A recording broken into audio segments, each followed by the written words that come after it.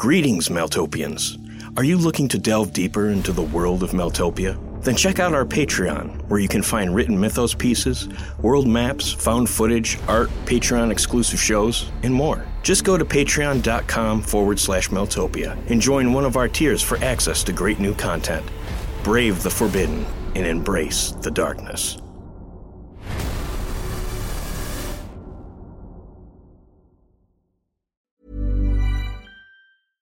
Everyone knows therapy is great for solving problems, but getting therapy has its own problems too, like finding the right therapist, fitting into their schedule, and of course, the cost. Well, BetterHelp can solve those problems.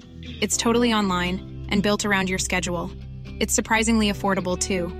Connect with a credentialed therapist by phone, video, or online chat, all from the comfort of your home. Visit BetterHelp.com to learn more and save 10% on your first month. That's BetterHelp, H-E-L-P. A lot can happen in 3 years, like a chatbot may be your new best friend. But what won't change? Needing health insurance. United Healthcare Tri-Term Medical Plans, underwritten by Golden Rule Insurance Company, offer flexible, budget-friendly coverage that lasts nearly 3 years in some states. Learn more at uh1.com. I'm Sandra, and I'm just the professional your small business was looking for. But you didn't hire me because you didn't use LinkedIn Jobs. LinkedIn has professionals you can't find anywhere else, including those who aren't actively looking for a new job, but might be open to the perfect role, like me. In a given month, over 70% of LinkedIn users don't visit other leading job sites. So if you're not looking on LinkedIn, you'll miss out on great candidates like Sandra. Start hiring professionals like a professional. Post your free job on linkedin.com/people today. A lot can happen in the next 3 years. Like a chatbot may be your new best friend. But what won't change? Needing health insurance. United Healthcare Tri-Term Medical Plans are available for these changing times.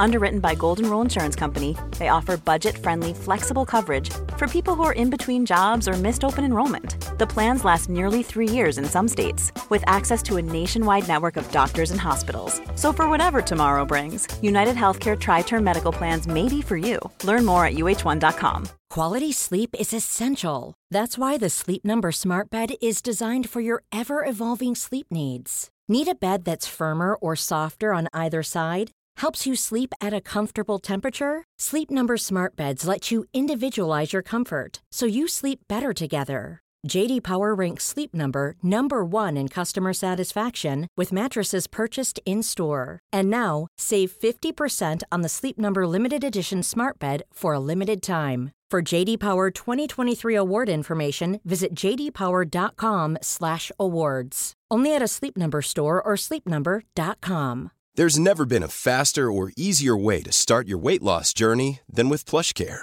PlushCare accepts most insurance plans and gives you online access to board-certified physicians who can prescribe FDA-approved weight loss medications like Wegovy and Zepbound for those who qualify. Take charge of your health and speak with a board-certified physician about a weight loss plan that's right for you. Get started today at plushcare.com/weight-loss. That's plushcare.com/weight-loss. plushcare.com/weight-loss.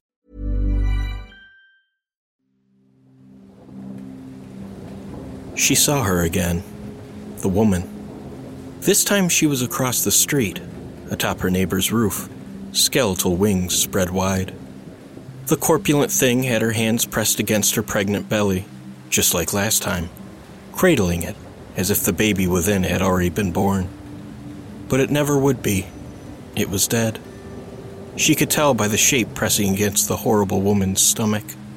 The child's emaciated form outlined in pale, distended flesh.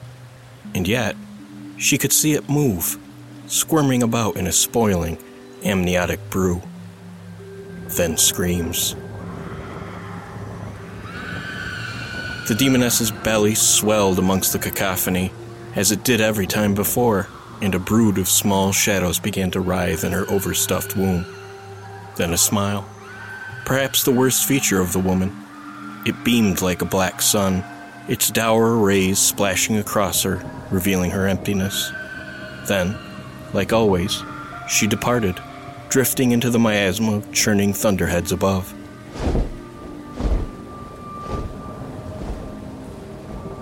Tara was no stranger to seeing bizarre things. For years, she used to see dog-sized spiders crawl across the ceiling of her bedroom. And later in life, she became host to a certain 9-foot-tall faceless man who had a penchant for late-night visits. She heard more strange things than she saw, though, some voice or another always buzzing in her ear. Regardless, the dead baby woman, as she had come to call her, seemed different than the rest. It was obvious why, given the hag's condition, but there was still an aspect to her that she couldn't quite put her finger on, an extant feature the others lacked. Tara broke from the dismal scene outside and went back into her home.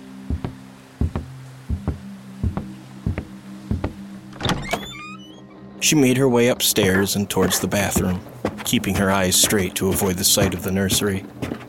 She previously didn't think hollowness had a feeling, that its usage as a descriptor was simply a colorful substitute for its more somatic cousin, sadness.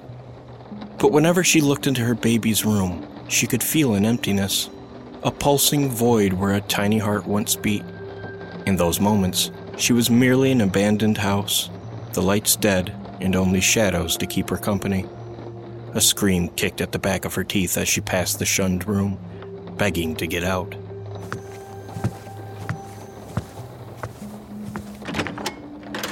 Once she reached the bathroom, a lime green monstrosity she promised to one day remodel, she opened the cabinet above the sink.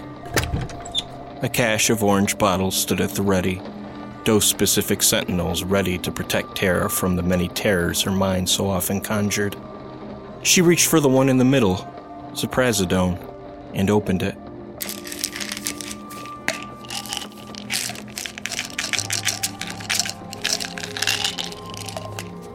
Despite how tired the stuff made her, it would stop the hallucinations, at least long enough for her to do what she needed to do. She threw the small pill to the back of her throat and swallowed. Next, she pulled out the small travel bag living on the bottom shelf and began to stuff a small pharmacy into it, her chemical weapons against the world's cruelties. She zipped the small bag up and then moved into her bedroom. The place was a mess. Clothes were strewn around the room, thrown about as if they'd been caught in the nucleus of a tornado. Her dressers were still flipped over, their fabric and jewelry entrails scattered across the floor. A cold wind caused goosebumps to raise across her skin, chilly breaths summoned from the open mouths of her recently shattered windows. This was the locus of the storm, where she had received the phone call that changed everything. She tiptoed around the wreckage into her bed, where an open suitcase sat. It was sparse and haphazardly packed. Some crumpled up shirts and jeans sat within it, a few days' worth at most. She tossed the small bag in with the rest of the luggage, compounding the chaos. As much as she tried to avoid it, she caught sight of the suitcase's diaper pockets lining the top. Tears threatened her eyes as she sat down to catch her breath.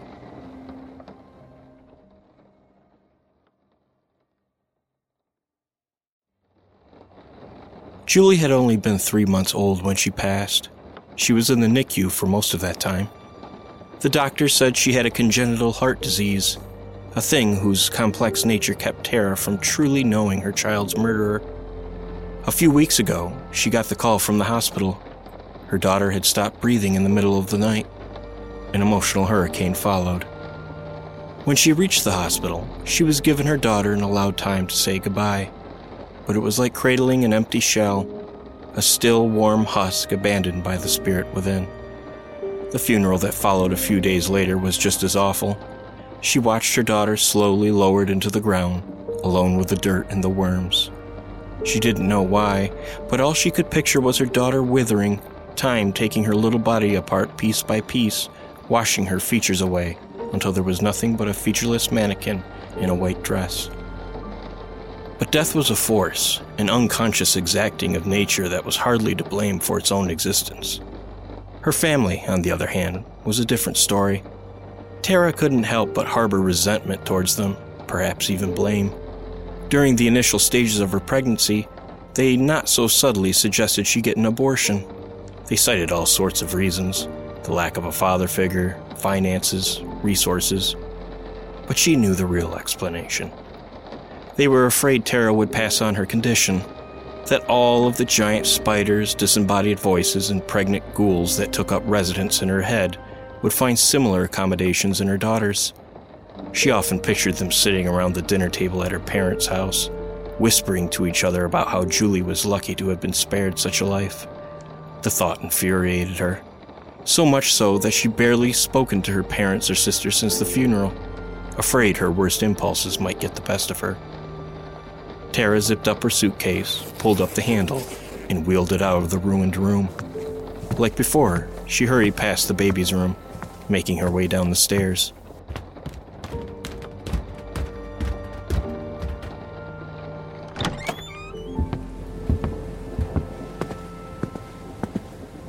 When she reached her van outside, she hefted the cumbersome thing into the back of the vehicle, where it sat awkwardly by itself, devoid of any travel companions. This was not a vacation, after all, but a response to a horrible wrong. With the car packed, there was only one thing left to do.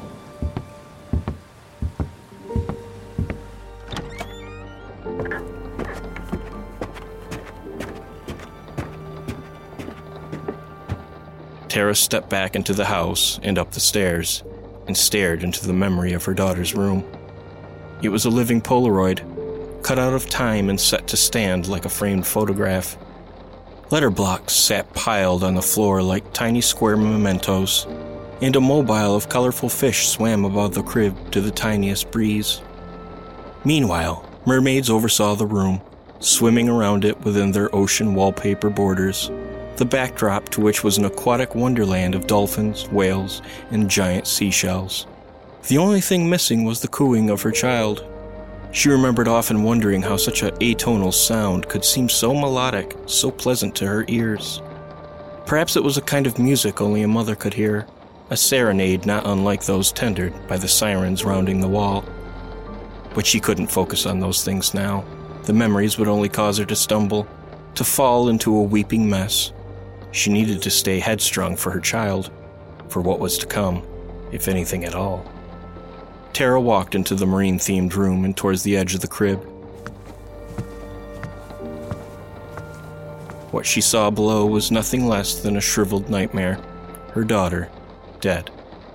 After arguing with herself for the past week, she had finally decided to dig her up just last night. It hadn't been that long since the funeral, yet death had stolen almost all of her child's humanity. What used to be Julie was receding back into her bones, becoming merely a skeletal remark upon her once vital presence. This was the horror of death, Tara thought. The reason we buried our loved ones so far beneath the ground, or burned them to ash.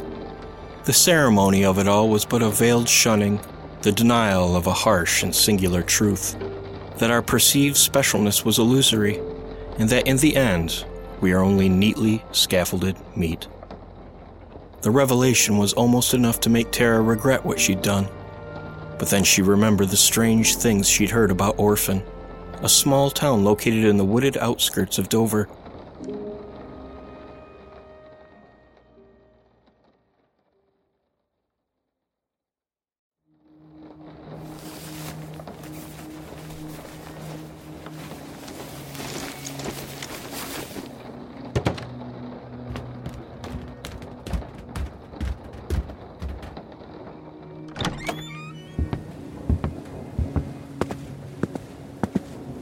After placing her daughter in a cooler filled with ice packs, Tara put her in the back of the car.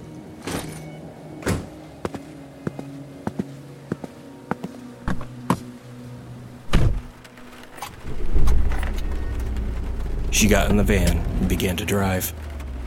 Over the next few hours, the world passed by her in a blur, its coherence a flash of colors and faintly discernible shapes.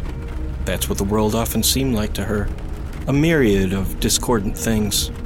She was often unable to tell which of them were real and which were not. She hoped this trip wouldn't end up being the latter, just another mirage stringing her along. About to switch lanes, Tara checked her rearview mirror. There was the dead baby woman again, her wings outspread, soaring above the traffic. A wave of excitement flowed through Tara. She must be getting close, she thought. It was a 15-hour trip, and she'd been on the road for at least 12. Her mind, her real one, was waking up again. It was like living with the undead in her skull, a resurrecting menace that every so often had to be put back down. She didn't like the poison she had to swallow to do it, but she needed these moments clear, cogent. She had to know that what she experienced, what she was going to experience, was real.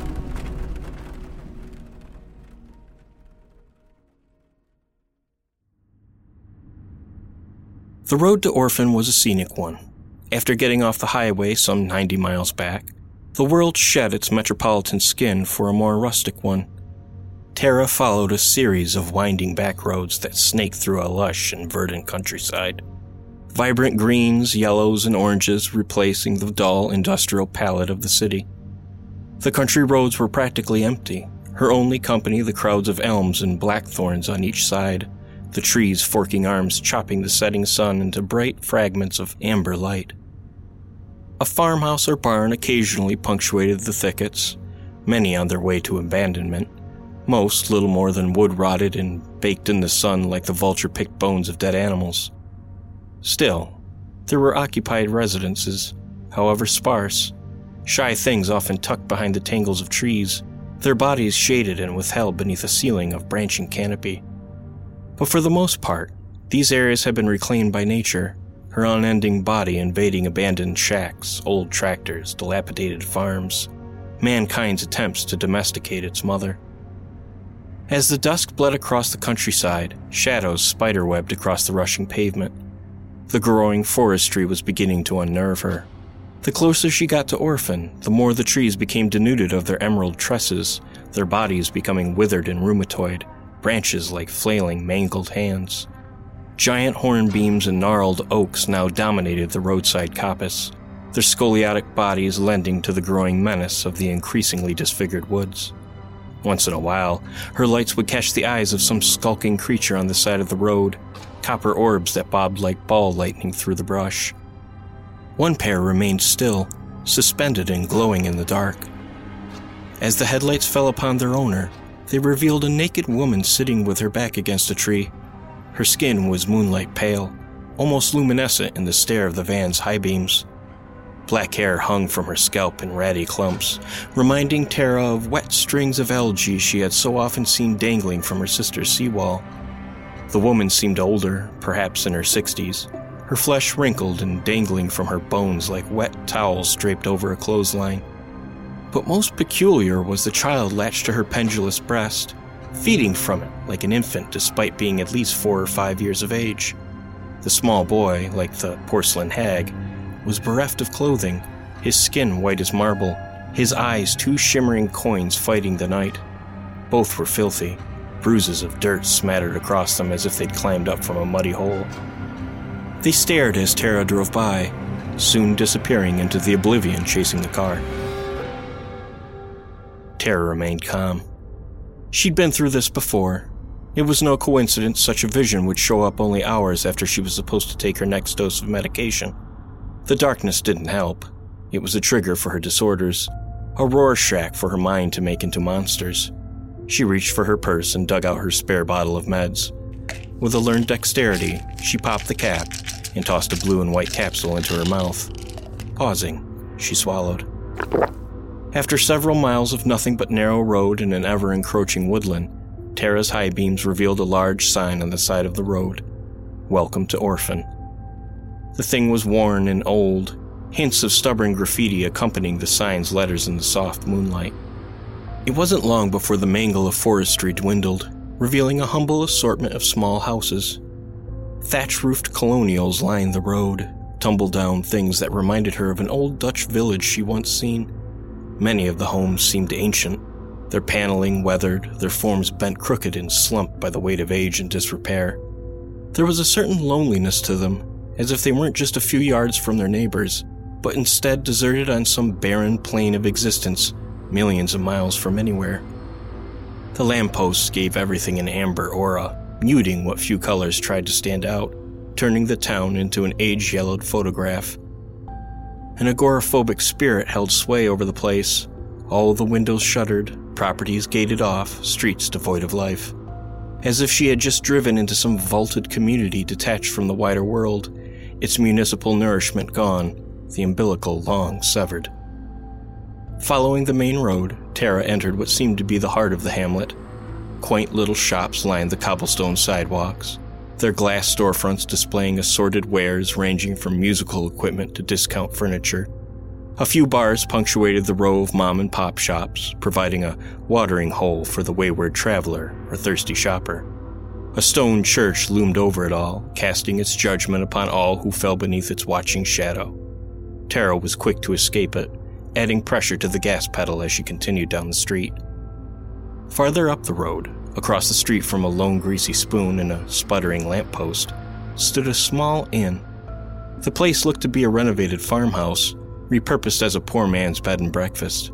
She couldn't make out much of the building, but she noticed some flickering light in one of the downstairs windows, most likely the effulgence of a candle, or perhaps a lamp. Of chief importance, a little neon sign attached to the front door flashed, "Vacancy." Tara slowed down and pulled into the driveway.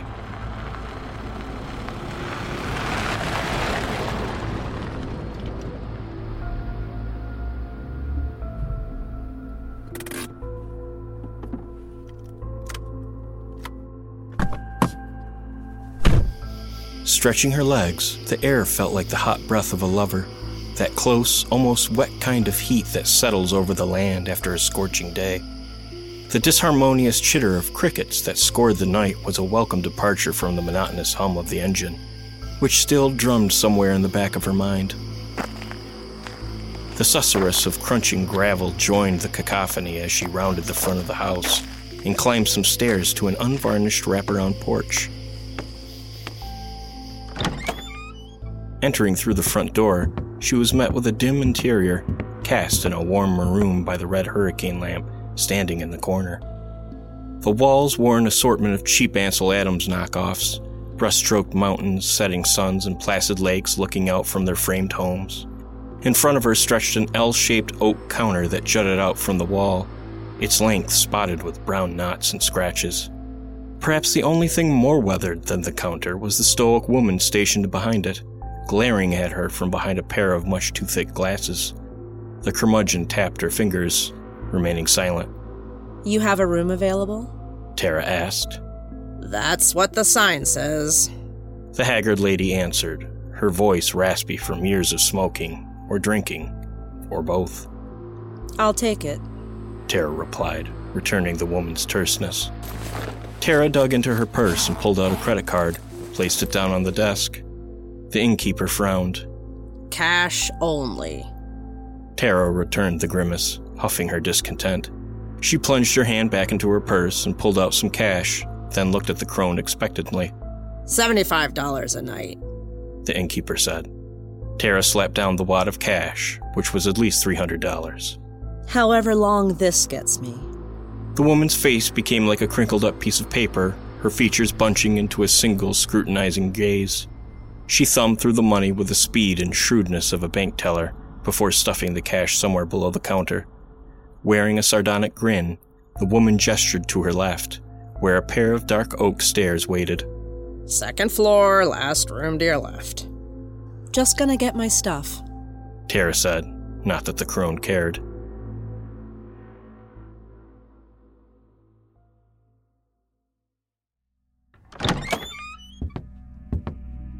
When Tara returned, she had her suitcase in one hand and the cooler tucked under her other arm.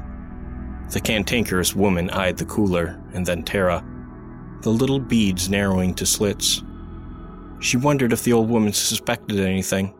After all, the rumors about the town had probably attracted more than a few mourning parents, all of them willing to do anything to see their child again. Tara ignored the woman's glares and climbed the stairs. She could feel her eyes drilling a hole in her back, watching her until she turned the corner and started down the second-floor hallway.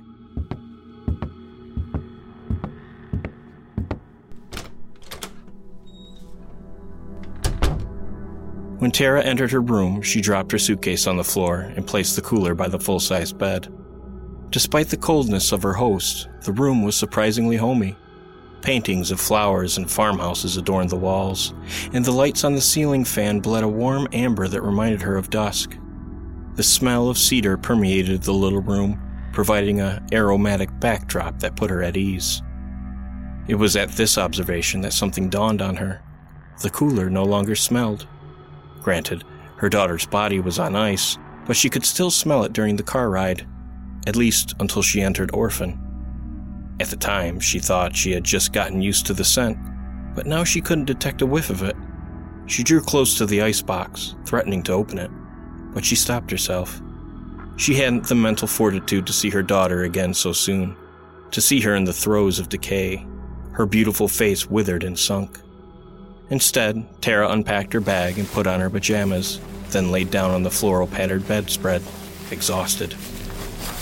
It didn't take long for her to fall asleep, the long drive, and no doubt the meds, helping her cross to the other side of waking.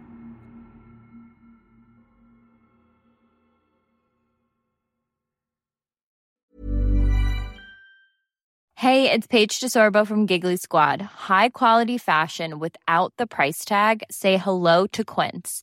I'm snagging high-end essentials like cozy cashmere sweaters, sleek leather jackets, fine jewelry, and so much more. With Quince being 50 to 80% less than similar brands.